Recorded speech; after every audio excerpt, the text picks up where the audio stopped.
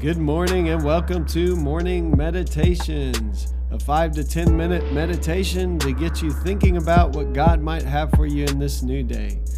I'm your host, Pastor Nate Cook, so we hope you'll enjoy your meditation for this morning.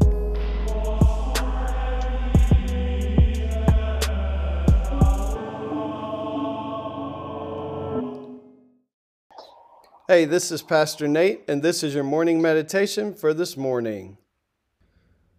So today we're reading in Matthew chapter 10. I'm going to read quite a bit of scripture today. This is the sending out of the 12 apostles. Then Jesus summoned his 12 disciples and gave them authority over unclean spirits to cast them out and to cure every disease and every sickness. These are the names of the 12 apostles. First, Simon, also known as Peter, and his brother Andrew, James, son of Zebedee, and his brother John, Philip and Bartholomew, Thomas and Matthew, the tax collector, James the son of Alphaeus, and Thaddeus, Simon the Canaanian, and Judas Iscariot, the one who betrayed him. These 12 Jesus sent out with the following instructions: Go nowhere among the Gentiles, and enter no town of the Samaritans, but go rather to the lost sheep of the house of Israel. As you go, proclaim the good news. The kingdom of heaven has come near. Cure the sick, raise the dead, cleanse the lepers, cast out demons. You received without payment, give without payment. Take no gold or silver or copper in your belts, no bag for your journey, or 2 tunics, or sandals, or a staff, for laborers deserve their food. Whatever town or village you enter, find out who in it is worthy, and stay there until you leave. As you enter the house, greet it. If the house is worthy, let your peace come upon it. But if it is not worthy, let your peace return to you. If anyone will not welcome you or listen to your words, shake off the dust from your feet as you leave that house or town. Truly I tell you, it will be more tolerable for the land of Sodom and Gomorrah on the day of judgment than for that town. Yeah, it's a lot of scripture there. Basically, Jesus is sending his 12 disciples out, now called apostles, because the word apostles means sent ones. It's interesting to me that Jesus was first of all sending them to the lost sheep of Israel. He even says, don't go to the Gentiles or the Samaritans, which we know Jesus routinely went to Gentiles, and he went through Samaria, the enemies of the Jewish people. I'm not sure if it's that Jesus doesn't really trust them to be loving their enemies yet. I'm not sure why Jesus says, go to the lost sheep of Israel, or maybe it's they are Israelites, these are their kin, and that's where their mission is going to begin and spread out from there. But either way, what I want to get into especially today is this idea that they're supposed to travel light, and that they're supposed to not take things with them, just take enough to get by and to trust that God will provide along the way. It says here that they're supposed to take no gold or silver or copper in your belts, no bag for your journey, or 2 tunics or sandals or a staff, for laborers deserve their food. So in other words, they're supposed to trust that God will provide for them along the way. They're supposed to go sharing the good news that the kingdom of God has come near. And they're supposed to speak, and if people will listen, they're supposed to keep speaking. If people will not listen, they're supposed to move on. So there's a sense in which what Jesus is calling his disciples to is sharing good news everywhere they find themselves, trusting in him to provide for them along the way, and then leaving the results, if you will. I don't really like that word, but leaving what happens with the message up to God and to the people who are receiving it, because God gives us free will. People walked away from Jesus while he was on this earth. It's a hard thing to think about, but even Jesus could not convince everyone to receive good news. And so here is this idea that as a follower of Jesus, our responsibility, first of all, is to trust God for the journey, trust God for everything we need, not just food and clothes and those things, but also the ability to speak, the right words to speak, to go out as we go about our day, trusting God for every little thing we need. Travel light. Don't get bogged down in all the possessions. Don't get bogged down in all the things that we tend to get caught up in. They really aren't part of the goal, which is to share the good news of Jesus.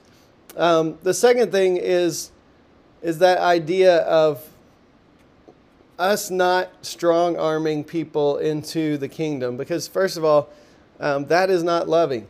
So there's an old play I talked about not too long ago. I don't remember if it was with my class or with my church, but the old play, Seven Brides for Seven Brothers. And the brothers go and steal the brides, right? That is not love. And so we're to go, we're supposed to give the message, and then when we give the message, we're supposed to leave the results. And if people won't listen, and they really won't listen, then you just shake the dust off your feet and move on. I would say this is why pastors used to not own houses. So this is a little bit of a thing that I wrestle with even to this day. Because the moment you own a house, you settle a little bit. And the moment you own a house, then you have upkeep, and then you have to worry about payments on the house. You have to worry about if something breaks, how are you going to take care of that? So it used to be that churches had parsonages, and pastors, then when they would come in, they didn't really own a place to live. They brought their possessions in that they had, but then if they were called to leave, it was much easier to just up and move to another town. Generally, that church would have a parsonage as well. And so the idea of selling a house or being stuck with a house in an area that you couldn't sell was not something they thought about. The other side of that, and I think why now pastors do own houses, is that in the world we live in, when we retire or when we're too old to continue doing the thing we've done our whole life, maybe we can't preach anymore, not physically able, then the pastors had nothing left. They had been given free housing, but they hadn't been paid enough to save up to pay cash on a house because the prices of houses had gone up so much. And so the church began to think about, well, how can we make sure our pastors aren't without a place to live when they retire?